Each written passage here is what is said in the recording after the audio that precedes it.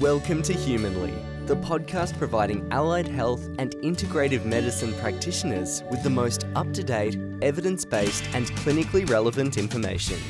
This podcast is a melting pot of ideas on health and well-being and does not replace the advice of your primary healthcare professional. Here's your host, Daniel Reuters. Hello everyone and welcome to Humanly. My name's Daniel Reuters and today I'm joined by Dr. Catherine Fyans. Dr. Fyans is a holistic GP and she's got a special interest in mind-body medicine. I'm so pleased and thrilled to have you here today, Dr. Fyans. Thank you for joining me. My pleasure, Daniel. Very happy to be here. The main reason I wanted to get you on is because with everything that's been going on in the last probably 10 to 12 months here in Australia has really got me questioning a lot of things, and I'm still not really sure what to make of everything. And I noticed that there are probably some things that people need to start thinking about that they may not have necessarily thought about previously to this. And yeah, you definitely share a bit of a different perspective on things. So you'd like to sort of touch on why you've decided to speak out and let it be known that you do have a differing opinion. Daniel, before we get started, I should mention I'm not an epidemiologist, I'm not a virologist, I'm not working in hospitals on the front line, so I can't claim to have that sort of expertise. But right from the get-go, and I was overseas in South America when this whole pandemic broke out, something just didn't fit. It just felt odd. And I think my medical brain and my common sense brain said, this doesn't fit. There's something unusual about this. And really by a series of synchronicities and coincidence, I found myself talking about it. And really I've been very compelled to do so, more than I've ever been about anything before, to be quite honest. And I've seen a lot of, let's say, potential manipulation of the communities, and part of me just can't stand back and just watch it. And my opinions are my own, and my background in mind-body medicine does inform my opinions. I'm seeing all of this through that lens. And I've been a doctor for about 40 years and a holistic one for most of that time. But I've also trained in other paradigms, including kinesiology. So I have that background as well, and that background is informing my opinions. And I think we're all very confused at this stage about what is going on, because the authorities have flipped and flopped on recommendations and sanctions. We're getting different opinions from various bodies. The WHO, the World Health Organization, and the CDC will be saying one thing 1 month and then something else. So I think we're all in a position of being quite confused. And I don't think anyone really knows the complete truth of what's going on. And that's a really great way to sort of lay the foundations for the discussion today, is that I don't think anyone really does know what's going on, but you're right, things do seem really confusing. And I, like yourself, have been fairly outspoken in a fairly diplomatic way, or as diplomatic as I can be. In response to what's been happening. Yes. But I feel like even though I have been fairly diplomatic and I do watch what I say, people are still very unwilling to look at things from a different perspective. And it seems like anyone who challenges the status quo or the commonly held narrative is some sort of crazy person. But I wouldn't consider us to be crazy people. I think we just have some valid questions, and it concerns me when health professionals like ourselves are asking questions and we would like answers to them, but for some reason we're just told to be quiet, not ask questions, and just keep our heads down. And that's not the way science works, in my opinion, is that we should be able to ask questions openly and honestly and have a really genuine discussion about things, don't you think? Well, you'd be well aware that the censorship is absolutely rampant.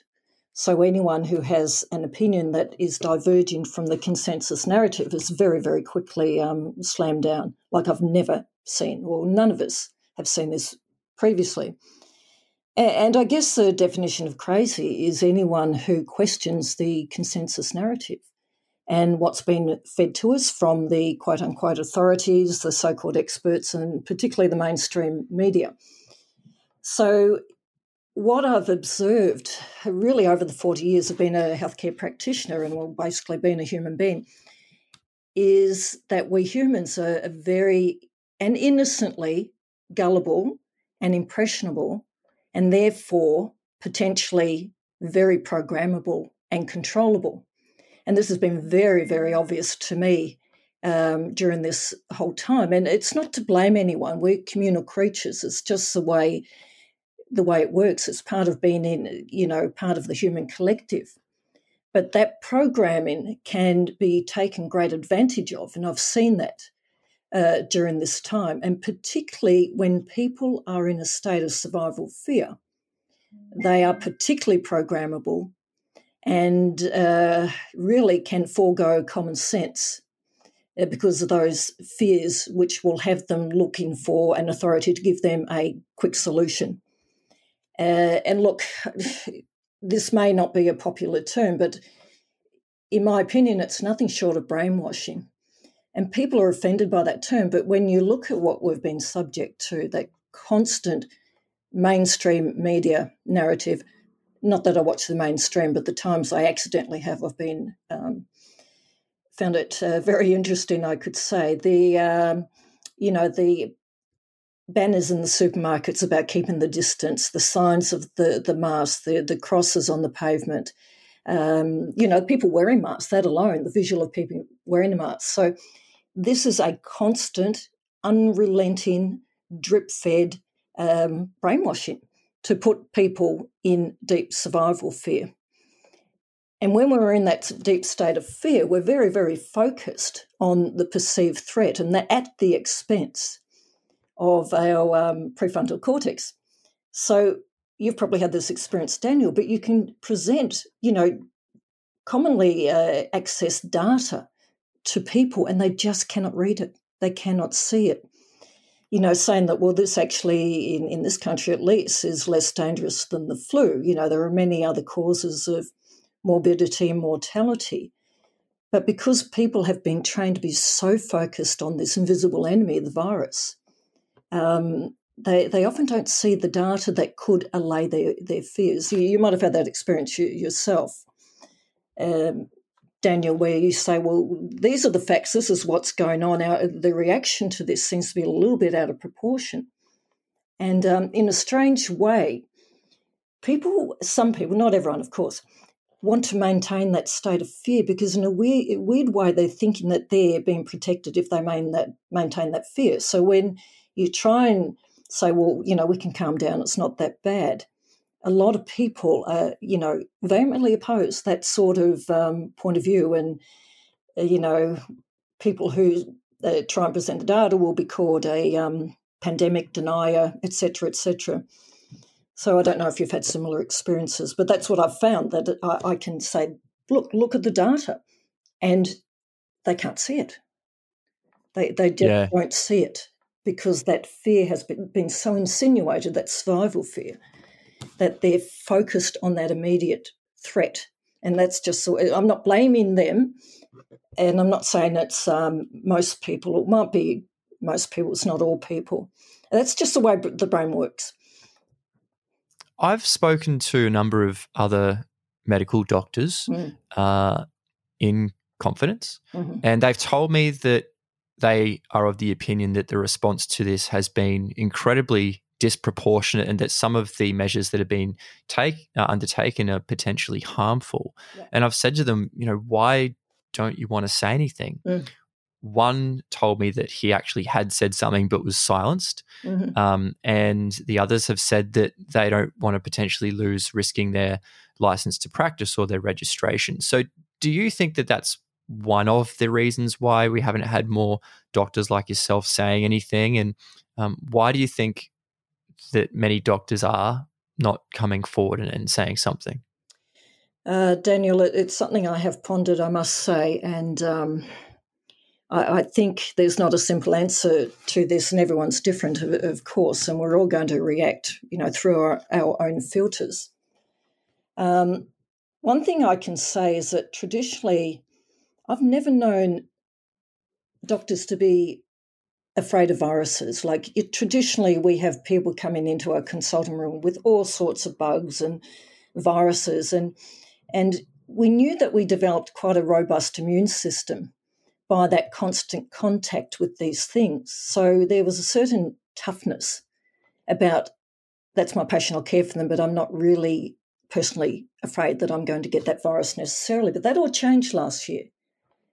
And I've never seen that before, to be quite honest. Maybe it has occurred in individuals, but I haven't seen it en masse. So again, I think it's people being scared to, it's as simple as they have had their survival fears well and truly triggered. So that reason goes out the window. But to get back, yes, a lot of people and a lot of doctors and a lot of the healthcare professionals will be seeing this and saying, no, this is a massive overreaction to what actually is going on. I mean, when you lock down for one case, you really have to question that, don't you?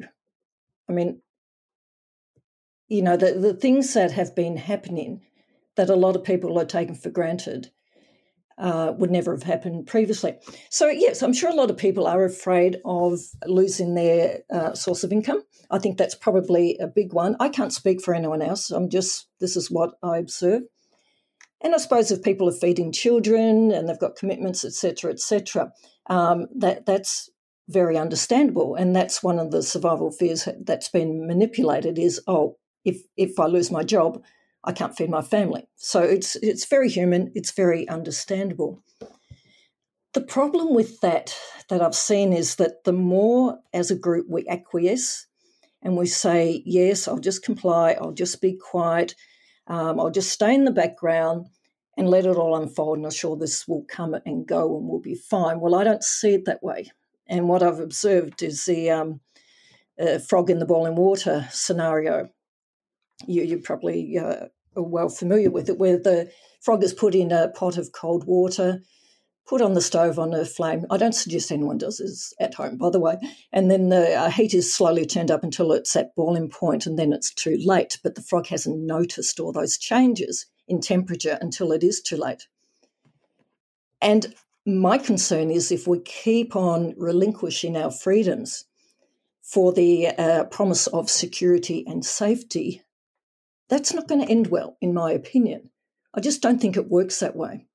But it seems that a lot of these sanctions are quite arbitrary and whimsical. And, I think people have stopped looking at the scientific basis on why it's been done, because there often isn't any.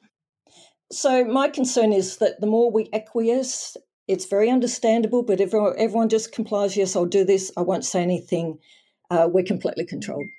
And look, I think we've seen that. We've seen it. We see it with the mask wearing, which I've looked at a lot of research on masks, and I have not come across anything that convinces me that they're protecting myself or anyone else from viral spread. I just don't believe it. But the majority of people comply, probably mainly because they're scared of the virus. They've had their survival fears triggered. But also they want to comply. They want to be seen to be doing the right thing. They don't want to stir the pot. And the other reason is that one of our main survival fears has been rejected from the tribe, because being rejected from the tribe traditionally meant isolation and death.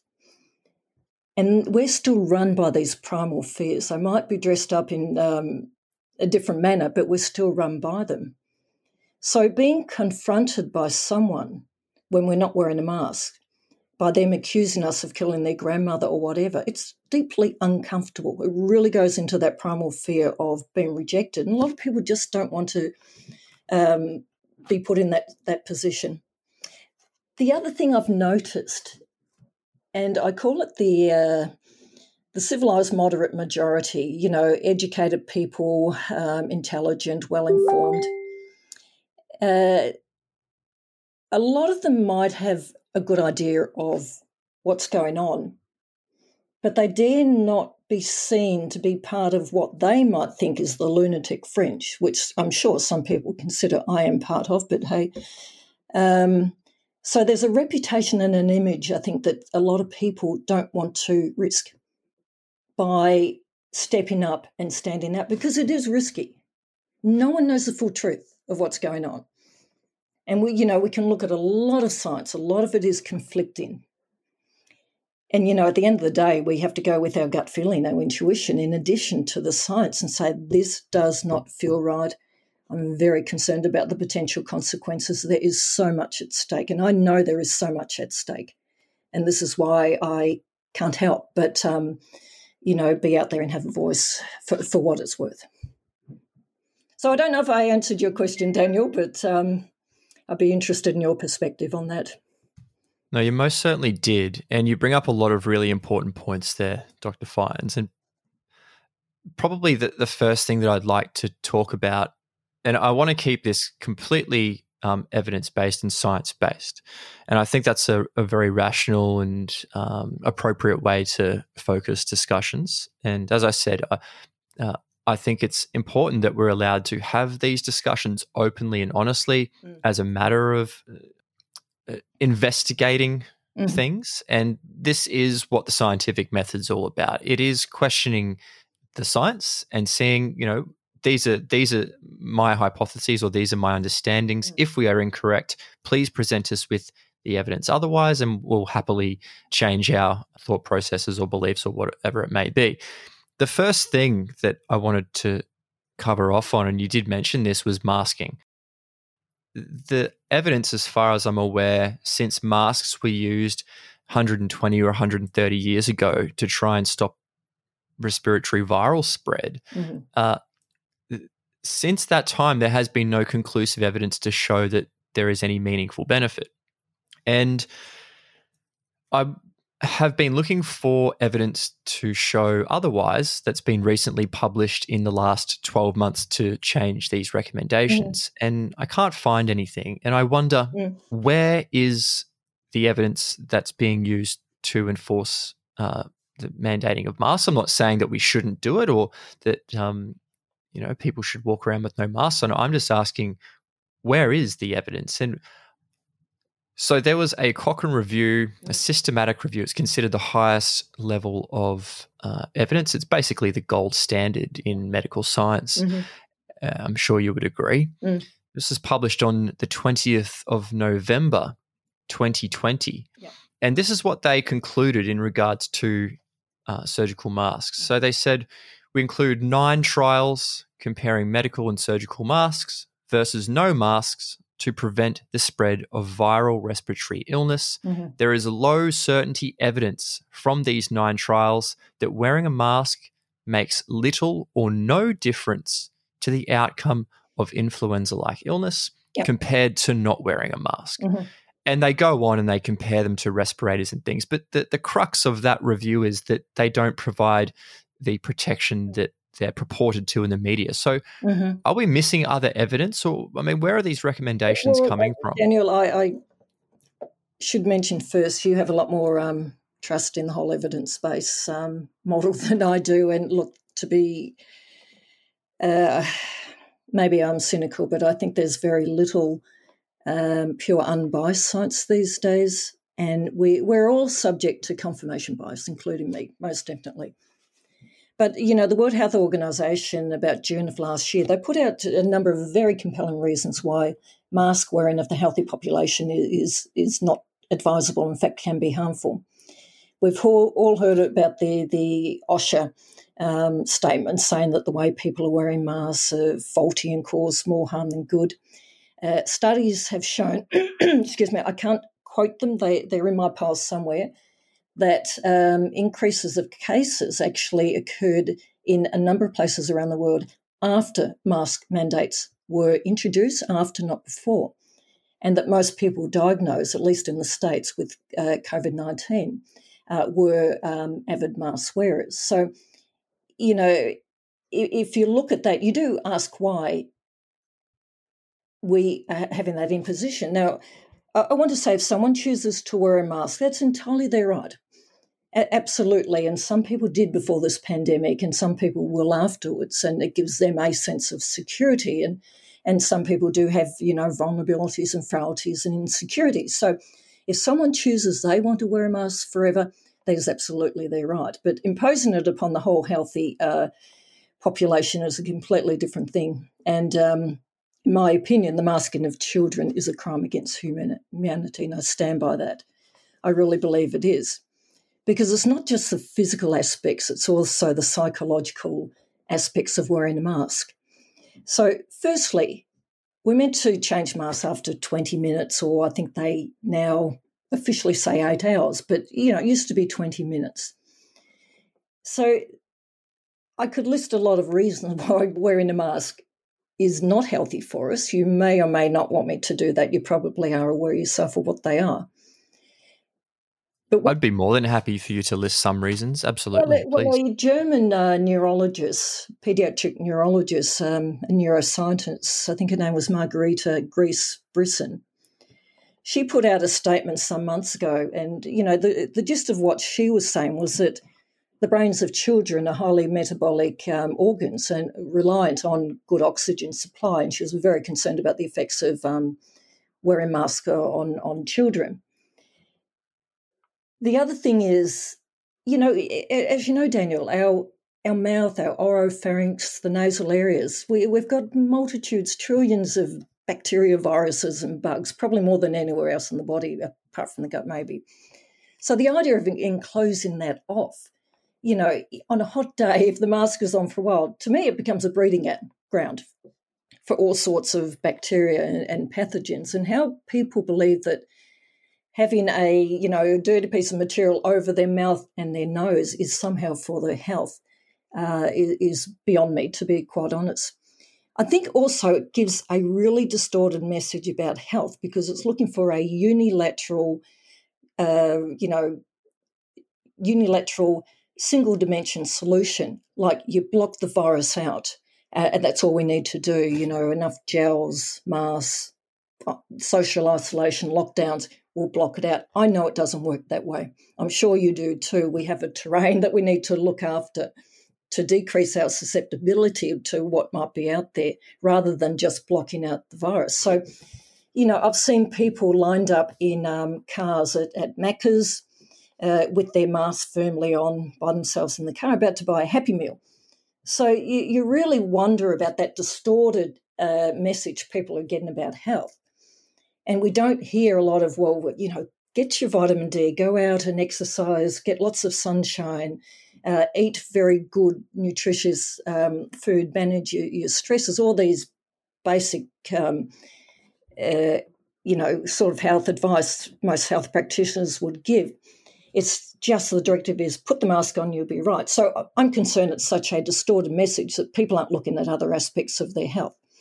If they just follow that, put the mask on, you're right. So it gives them a false sense of security, and to the extent that they might potentially ignore other aspects of the health. The other thing that concerns me is imagery, and I'm going back to my interest in mind-body medicine. So I'm well aware that what goes on in our subconscious mind has a much more potent effect on our health than what we're consciously aware of. And we know there's a direct link between the limbic system and every aspect of our body through the neurological system and the endocrine system. And we know that the subconscious mind is directly connected to the emotional brain and the limbic system. So the actual image of seeing a mask unconsciously, not necessarily consciously, but unconsciously, can be reminding people or giving the image of we are unwell, we are vulnerable, and we are helpless. And along with that is we can't speak, we can't talk up. So I know a lot of people would poo-poo that and say, no, I'm not getting that impression. But this is what is going on at a subconscious level. And particularly concerning is it's very unnatural for us to cover our mouth and nose for any length of time. Okay, it's a complete inversion of what is good and healthy for us. because our main source of air, our main life source, goes through our mouth and nose, not to mention our prana, our life essence. So we're blocking that off.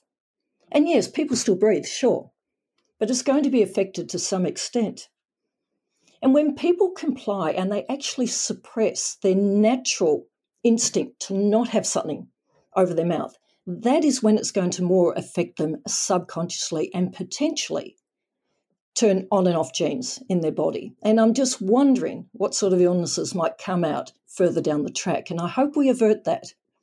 But I wonder, because I know the potency of that imagery, particularly on children under the age of 7, because their brains are like sponges. Their brain waves are in that more in a theta, delta, alpha state. So they take impressions in directly, and more so the younger they are. So they're looking at all these people with masks on, and they're not necessarily processing it consciously, but it is going to affect how they feel about health. And guaranteed, if we feel vulnerable about our health and that we can't trust our own immune systems, then that is going to affect our immune systems, most definitely. And it might not show up straight away, but it might 2 years down the track. So that's my concern. The other thing is that we're actually meant to see the nuances of the facial expressions around the mouth, the movement of the facial muscles. We're actually meant to see people smile. We're meant to hear them clearly, all right? And we're meant to be able to enunciate and speak clearly. And those muscles around the mouth, they're innervated by the vagus nerve. And that ties in with our parasympathetic nervous system, which, as you know, relates to rest, repair, recovery, and homeostasis. So all these things are happening at a subtle level, but they add up.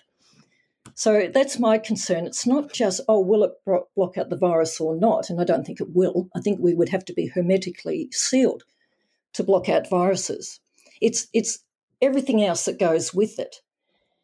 And are you in Brisbane, Daniel? Yes, I am. Yep. I said I don't watch the mainstream news. I get snippets from here and there. But was it mandated you had to wear a mask in the car at some stage? Yeah, it was. It was mandated inside, outside whilst exercising, and also in the car. And I think that was done for a period of close to a week. Yeah. And I remember the first day that was actually introduced, and my partner and I went for a walk. Mm-hmm. And when we stepped outside and everyone was wearing a mask, it really affected us psychologically. It affects me very much. I find it very dehumanizing. Yeah. My partner, she looked at me and I looked at her. I was like, wow, I didn't think that I was going to be so adversely affected by this as much as I was. And we both have medical exemptions for wearing a mask. And as we were walking around at our local area, people were literally looking at us like we were lepers or we were going to infect them. Or it was really disconcerting, and we didn't want to go outside anymore. So we just spent the rest of the time inside at home, which we know is not good because you're not out getting fresh air and you're getting in the sun. Yeah, and I've shared the same sort of thing, but at least you're conscious of it and you can process it. So if you're unconscious of it, that's where it more affects us, because it's still affecting us. So at least if you're having that reaction, you can process it. So you're not going to be adversely affected by it as much. Well, this is one thing I've been asking. Yeah. I mean, I don't like to ever equate the human body to a car or a machine because I know that we're not. But I certainly don't. Yeah.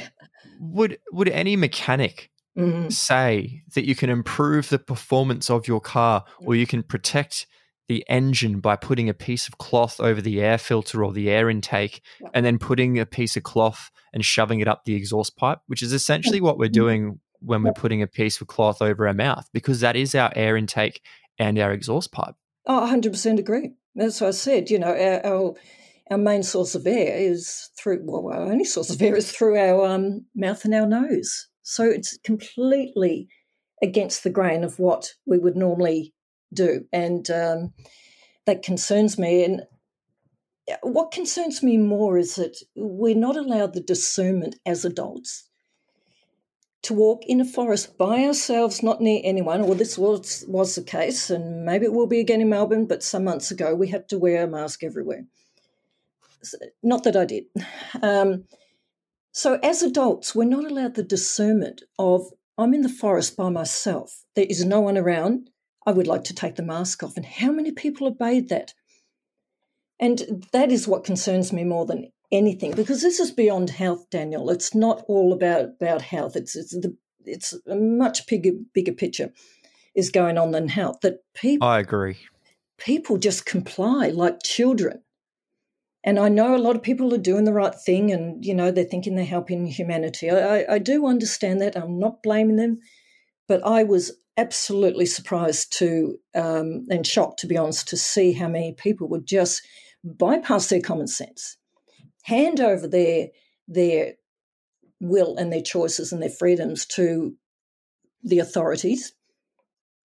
And I'm just aghast. I'm still aghast that's the case. And this is a central lesson in my understanding, is that part of the what we're going through is looking at patterns that maybe didn't serve us, that have been kind of ramped up much more than they used to. And one of them is blindly obeying authorities, whether it's a medical profession, the government, whoever, and just saying, you control, you tell me what to do, you have ownership of my body. And, this is coming out with the vaccine rollout. We know that. So that alarms me all more than anything, that people are so willing to hand over the authority of their own bodies to these different organisations. Absolutely. People need to have autonomy over their own health. And it's interesting where you do see people walking around who are obviously not concerned about their health any other time in their life. They may be obese or they may have various other obvious health problems, but they will be the first ones to attack someone who's not wearing a mask, who does take good care of themselves and wants to support their own immune systems through other means. Yes. And as I was saying before, when people's survival fears are really triggered and that's dominating their behaviour and their thinking, the limbic system is it takes things very literally. There's not a lot of abstract thought that goes on in the limbic area. So a lot of people unconsciously equate mask means safety, no mask means my life has been threatened. It's as simple as that, and they're not conscious of it. It's just that reaction, and often great fear is disguised as aggression. And I've been subject to that. I've had some people scream at me a while ago because I didn't wear a mask. And, I realised that underlying was great fear, that I was actually a threat to their survival. I know I wasn't, but they were perceiving it that way. And it's not their fault. The fear agenda has been so predominant for so long that a lot of people can't see beyond that. And the same goes with lockdowns. I mean, I personally think every sanction that's been imposed is a complete inversion of what is good and healthy for us. The social isolation, we are social creatures. We are meant to be with other people. It is good for our immune systems. We produce oxytocin when we're around people. That's anti-inflammatory. It's good for our immune systems, particularly when we're under stress. And it's also good for neural development, I might add. So these things are happening at a subtle level, but as I said before, they all add up. Now, having said all that, Daniel, I'm a cleanliness freak. I'm all for common sense measures, like you wash your hands before you eat. If you're unwell, you stay at home until you're better. If someone else is unwell, you don't go near them until they're better, as best you can. But we can't isolate ourselves completely from bugs and germs, and nor should we. We actually rely on them. We co-evolved with them. So normal common sense things are absolutely fine. And if someone is sneezing and coughing and they have to go out, sure, a mask might be appropriate as a short-term measure in that sort of situation, and certainly in certain clinical settings, of course. But crossing that line from common sense and good, sensible health measures into the ridiculous is a completely different question. Well, Dr. Fyans, I always thought that one of the main reasons why people wore a mask, and it wasn't because it provided such a fantastic filtration system to filter out the virus completely from us inhaling it. Mm-hmm. I actually thought it was so that people could identify someone visually quite easily who was sick, and they could make a concerted effort then to keep their distance from them. But when everyone's wearing a mask, you don't know who's sick and who's well. Well, absolutely. And as I said before, it's given the message we are all unwell and we're vulnerable and we can't trust our bodies and our immune systems. And if we feel we can't trust our immune systems, they are not going to work as well, because our immune system starts in the brain, in the mind. So, yes, that is the concern with the largely healthy population wearing masks. Yes, I'm not a fan of them, as you might have gathered. If we start to move on to things like lockdowns and quarantine, for example. Mm-hmm. So I'm just going off this Cochrane review document. Yes. It's the title. People can look it up. It's physical interventions to interrupt or reduce the spread of respiratory viruses. Mm-hmm. And when I go to the evidence that looks for lockdowns Yes. and quarantining, Mm-hmm. it says we identified one randomized controlled trial, which was done in company workers in Japan. Mm-hmm. And it showed overall fewer people in the intervention group contracted influenza compared to those in the control group. 2.75% versus 3.18%. It's nothing, really. It's statistically significant. And then they said, however, those who stayed at home with their infected family members were 2.17 times more likely to get infected. So if that's the only evidence that's available for locking down and physical distancing and quarantining, why is it being rolled out in every single country in the world? Is there something that we're missing here in regards to the medical evidence that the government has access to that medical doctors don't? Is this a family show, Daniel? No, you're free to say whatever you would like to. Okay. As I said, most, if not all, of the sanctions are a complete inversion of what's good and healthy for us, including lockdown. So originally it was to flatten the curve. I don't know if you remember months ago. Or lockdown for a little while to flatten the curve. And maybe that was reasonable when people really didn't know what was going on. They still don't know what's going on, but particularly in the early days of the quote-unquote pandemic, it was flatten the curve so that we don't overstress the hospitals, the ICUs, etc. So, that was reasonable for a few weeks.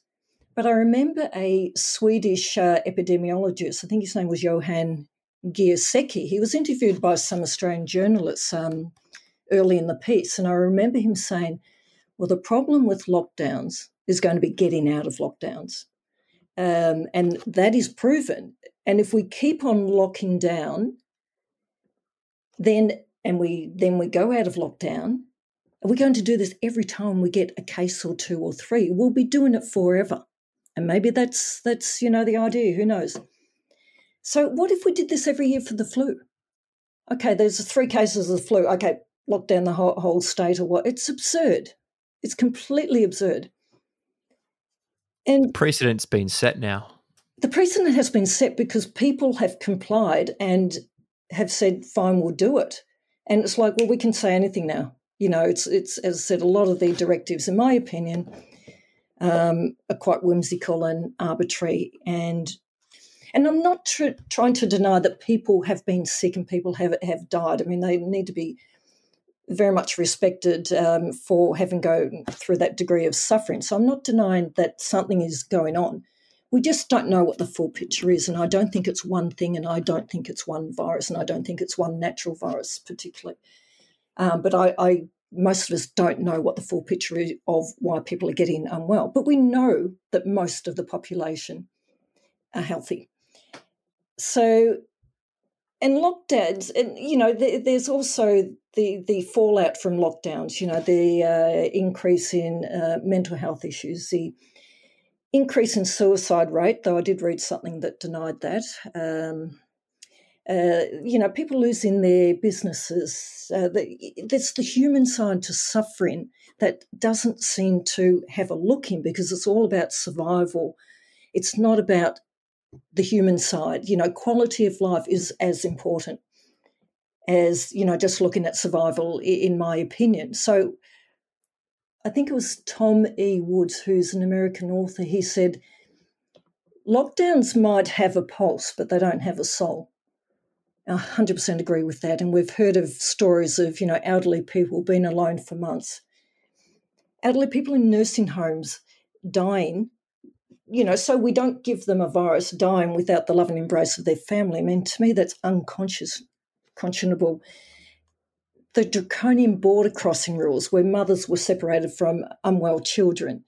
People couldn't see their dying relatives or couldn't go to funerals of family members across the border. So, a lot of these measures are without heart. They're without understanding the complexities and the nuances of the human condition and health, and particularly psychological health, because psychological health and physical health go together. They're inseparable anyway, in my opinion. I don't know if I've answered your question, Daniel. No, you certainly have. And sorry, I didn't mean to confuse you. I think I may have misspoken before. So Victoria is not going into lockdown. It looks like they're restricting the number of people that can gather in households, mandatory masking, and they're reducing the number of people that can return to work. So, it just looks like there's some more basic restrictions. Is that's just going to be on and off for a very long time. And that was for one man who is asymptomatic. He's just tested positive. It's insane. What if we tested the whole population during flu season or for other coronaviruses? It's absolutely insane. And to sit back and say, yeah, this is fine, I can't do it. For one case, it's a hysterical overreaction, in my opinion. I mean, the other thing about lockdowns is that, as you would be well aware, the immune system, we need to exercise like a muscle, meaning that we need that constant exposure to a whole variety of microbes. We know we have trillions of microbes of various sorts in our body, on our body, in our environment. We're meant to, okay? We would not live without a microbiome. They're essential for human health. We've co-evolved with them. So the only answer is to learn to live with them, not to try and obliterate them out of existence, which is impossible anyway. The other thing about lockdowns is that, usually a virus or most will naturally attenuate the more it spreads through a community. We used to call that herd immunity. And that's a whole nother discussion. But there is a potential that with lockdowns, we're going to select out more serious strains or mutations, because they're going to circulate more in the ill in the frail in institutions. So potentially it's doing the opposite of what we want anyway. And we've already heard of mutations, etc. So yes, protect the vulnerable, the elderly, the immunocompromised as best we can without question. And anyone can stay in the home forever and wear a mask if they want to. But to actually try and isolate us from, viruses and bugs, one, it's impossible and it's really not healthy for us in any way or form.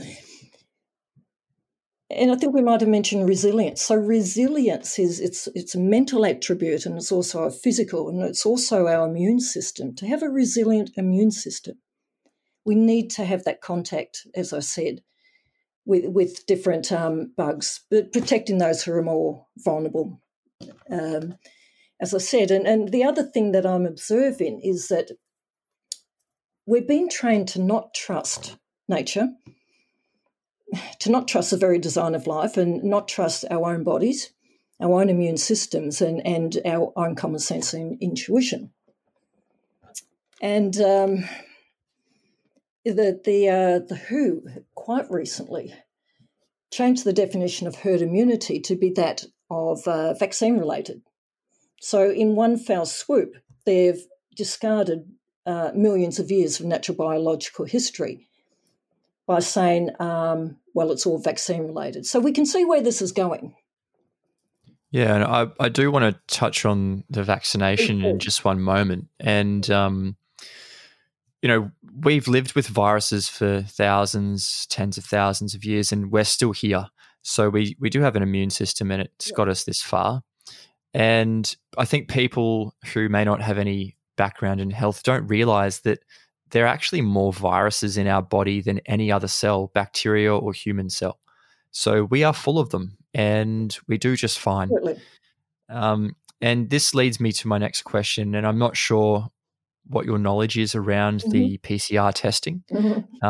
Is it a valid method of testing? Is it accurate enough to test for what they're trying to test for? And should we be relying solely on that test for the diagnosis of this disease? No, and no.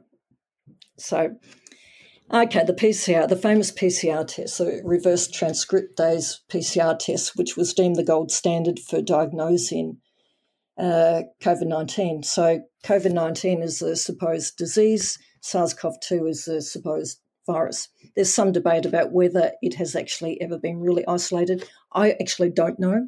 I've looked at a lot of conflicting stuff, so I don't have the answer to that, but some people do raise, has it actually been fully isolated? So that question remains there in my mind. So firstly, we've never mass tested the largely healthy population before, in my knowledge, ever. Okay.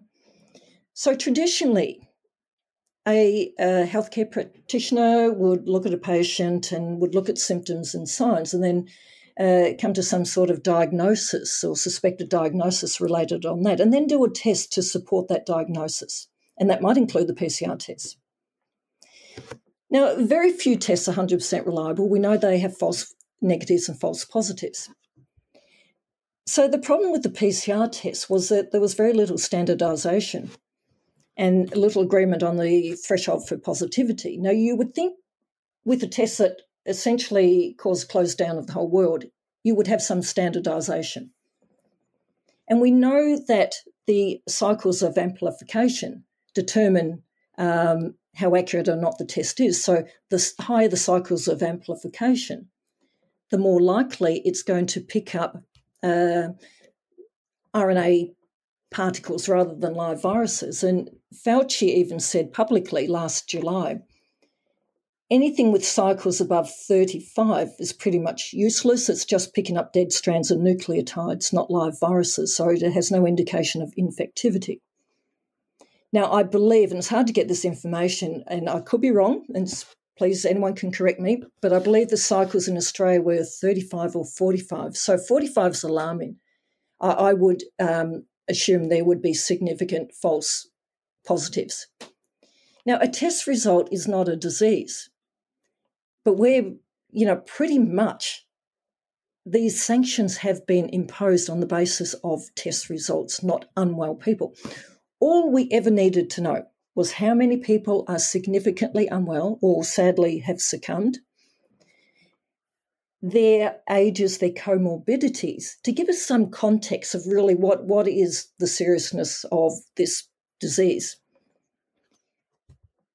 But the way the term cases has been bandied around has given a very alarming picture to the public, because a lot of people assume a case is someone with a disease or who is significantly unwell. And a lot of people assume that a test result is yes or no, positive or negative, and that's very, very far from the truth. So I'm concerned that it's given a very misleading picture, and it's outright manipulation, in my opinion, because everything is on the basis, including the vaccines, of the number of cases. Yes, and you're right there. I think when people hear the word cases, they assume that someone is now in ICU, they're in a hospital bed, they are gravely ill and fighting for their life, when in the reality of the matter is they are most likely to be asymptomatic. Exactly. I mean, if we tested everyone for influenza, we said, like, every year now we're going to test the whole mass population for influenza or whatever it might be,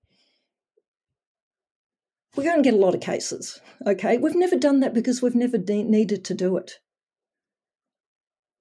And my concern is for a couple of months here, we had 0 cases. Now, how we have 0 cases on a test that has known false positives is beyond me for a start, unless they turn down the cycles of amplification really, really low. So it was 0 cases, 0 cases. We still had to wear masks, etc., for quite a while. And then the sanctions relaxed. So 0 cases is a very dangerous benchmark, because anything above 0, 1 or 2 cases, can be declared an absolute disaster and be an easy excuse to impose all these sanctions again. And that's what's happening. And what happened in Victoria last night, they're classifying 1 case as an outbreak. And I was not of the opinion that 1 case was an outbreak. Well, I can't even comment on that, Daniel. An asymptomatic untested has false positives. I mean, really, if people aren't looking at this and quite concerned about the reaction, they're trying to push that the state of emergency is going to be extended until the end of the year. Now, why? So, the other things are the tracking, the tracing, the QR coding. We need a permit to leave the state. Now, is that about health or is that about surveillance and control? Really? Call me suspicious, but my medical mind, my common sense mind, these reactions do not make sense. I certainly share your concerns there. And in regards to the isolation of the virus, I also have been reading some information around that. And for anyone who's interested, there is the report, the review report, which was authored by 22 medical doctors and research scientists. And they've put this out challenging the Corman-Drosten paper, which was the paper that was written originally to justify the PCR test as being giving it its accuracy and sensitivity, and now it's being challenged. So they're basing that on whether or not the virus has actually been isolated or not, and they're saying that they haven't got the isolated virus. So whether or not that's true, I don't know, but it is being put out there by some fairly credible medical doctors and scientists. Yes, and you might find that a lot of them are quickly censored. Anyone who's not in agreement with the narrative is either ridiculed, denigrated, or censored. You wonder why? Because it would be reasonable that we as thinking adults can have some discussion. That would be a scientific thing to do, as you said earlier. Absolutely. Yeah. So I guess now I would like to talk about solutions, because the proposed solution that the Australian government has coming for every man, woman and child in this country is not far away. And I was just wondering if you think there are any other solutions that we may be able to utilise that may be effective, and also what your thoughts are on whether or not the vaccination program is the way out of this. Do you want the short answer? Well, I'm happy to go into as much detail as you would like to, and I think it's important for the listeners to hear that. It's a big topic. It's a big topic. And where do I start with this one? Okay. No, I don't believe it's a solution. Many would disagree with me. I don't. So let's start this way. The first tenet of any healthcare is firstly do no harm. Okay? And a common axiom is if it ain't broke, why fix it? So we're looking at vaccinating the largely healthy population, and we know that people under 70, I'm not saying it doesn't occur, I'm not saying people don't get sick, but it barely affects them, okay? By far it has been, and every life matters, I'm not saying they're not, but to put it in perspective, by far it's been elderly people with comorbidities, but there's always exceptions to that, of course. So another tenet of healthcare is you look at the pros and cons, and you want the benefits to far outweigh any potential adverse effects. So that would be a reasonable thing to do, particularly if you're considering every child, adult, every person essentially. You'd really want to get that right, wouldn't you? Now, we know with the vaccines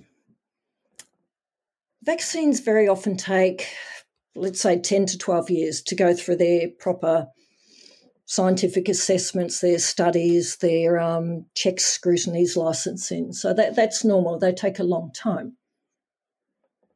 But because of the so-called emergency situation, these vaccines have been pushed through, and they've been allowed to have 2 months of data as opposed to years. That to me is very concerning because that's very little time to determine if something's effective for one and if it has potential significant adverse effects. We're also dealing with novel technology, the mRNA vaccines. Never been used in vaccines before, ever. No animal trials. I'm not a supporter of animal experience of any sort, but usually vaccines do go through animal trials before they're trialled on humans. Now, the pandemic was declared in March last year, and they were already doing human trials within a few months, which is unheard of. I just cannot understand how they could be doing human trials so quickly after the pandemic was declared. If you have the answer to that, Daniel, I'd love to hear it, but that is a big question in my mind. So the concern is we're rushing out a novel technology that is affecting our genetics. I mean, that's what it's designed to do. It is an mRNA vaccine. Within a couple of months and unleashing that on the largely healthy population, it's very concerning. That's all I can say. Now, a lot of people, because they have been in such a state of fear of this virus, the invisible enemy, they're lining up like it's Christmas time and they're gleeful that, we're going to be saved by the vaccine. We have no long-term studies at all. Of course we don't. I know Pfizer came out and they said something like 95% efficacy, and we probably don't have time. But when you really look into what that means, it's a very different picture to what that sounds like. Very different. Firstly, it was on about 170 people out of, 44,000 or thereabouts. So I won't go into details. It will take too long. But, the mainstream media and the government, the Prime Minister saying they're safe and effective. And if you look into it, we're getting a very, very, very different picture from what's going on. I'm all for informed choice. People do their research as best they can. And I know a lot of people won't want to, but those who do, I would suggest they do as best they can and really look at the facts as closely as they can before they make a choice, unless it's going to be imposed upon us. Now, if we're looking at a medication that might have potential adverse effects for a very unwell person, that's a very, very different thing to giving a novel fast-track vaccine to the largely healthy population. And it's quite intriguing that hydroxychloroquine, and I know it's completely controversial in this country, but that was, I think, February of last year, it was banned. So I, as a GP, am not allowed to prescribe it, whereas we had prescribed it without anyone batting an eyelid for decades prior to that. So you wonder why that happened. And there's been at least 200 studies on hydroxychloroquine, which really are very supportive that at least potentially it can help. So why did we ban that? But we're saying okay to ban a treatment for unwell people, yet we're fast-tracking something else for the largely healthy population. And we know that vaccine companies, they're immune to liability. So, there's no accountability if there's problems. And also regarding adverse effects, a lot of them, like autoimmunity, they don't show up until some years down the track. And I read today that I think it was Pfizer, could have been one of the others, with their trial, they're offering the vaccine to the placebo arm of the trial. So there's no control group. So we're the control group. We are the phase, we're part of the phase 3 trial, essentially. So if there's no control group, they've all been vaccinated. We have nothing to compare it to, like 5 years down the track. That's exactly right. And if we see if people hear that it's a placebo-controlled trial and they don't take the time to look into this, they will never uncover the fact that the placebo was another vaccine, as you said. It really bewilders me how this is all just sort of playing out. Mm-hmm. Yeah. And there's more I can say, and I won't, Daniel, because I don't want people to have nightmares, frankly. No, absolutely. And, I think I know probably where you would head with that. And I do share your concerns. Yeah. But, aside from that, you just wonder about fast-tracking a woefully inadequately tested novel technology that is affecting our genetic machinery. No one knows what that's going to do. So, should we question it? Sure. And as a GP, I'm not allowed to. I can actually lose my license by having this conversation, but hey. But why not? I mean, even if I was prescribing a vitamin to someone, I would want to look at the pros and cons. Does the benefit outweigh the risk and the cost, etc.? Well, we're not allowed to do that with vaccines. But, you really have to ask why. So a lot of the population are believing this is our saviour. This is the answer. This is our saviour. We know with flu, and the flu vaccine's been around for a long, long time. It's only about 30% effective. It does vary from year to year. It's not like it's 100% effective. We don't know the long-term immunity with this vaccine. The other thing is the trials haven't proven that it actually prevents getting the infection nor transmitting it to others. So we've already been told, well, nothing actually is going to change. You still have to socially isolate and mask up and et cetera, et cetera. So you wonder why people are so jubilant about it, that they think it's going to save them and we can get back to life as normal. Yes, if it's not going... In fact, the opposite has been promised by the likes of the WHO, Fauci, et cetera, saying, no, you still have to do all that. Yes, you'll still have to mask, you'll still have to quarantine, socially distance, and from what I've understood, the vaccine doesn't actually reduce the risk of transmission, hospitalisation, mortality. That hasn't been measured as far as I know, the hospitalisation and mortality. So there are a lot of big gaps that we don't know about this. So I think just people need to open their eyes. I'm so grateful to have you come here and speak with me on these topics. And I understand that you're extremely busy and I don't want to take too much more of your time. But in closing, I just wanted to find out if there's anything else you would like to mention or any concluding remarks. Yes, I would like to, Daniel. As I said, I tend to look at the overview rather than the details, though I do include the details. And this is much bigger than a virus or health. And it's a massive crisis for everyone. We're all facing fears of different sorts. Some people are really afraid of the virus. Some people are really afraid of the lockdowns and sanctions and many other potential horrors. But, crises also have a function. They serve a purpose. And they're to make us look at and acknowledge systems, institutions, beliefs, behaviours, thought patterns, whatever, that have not served us well, so that we can look at them, put them on the table and say, maybe for our evolution of humanity, it's better to go that way and not that way. So there's always potential for a positive outcome, no matter how dire the situation might look.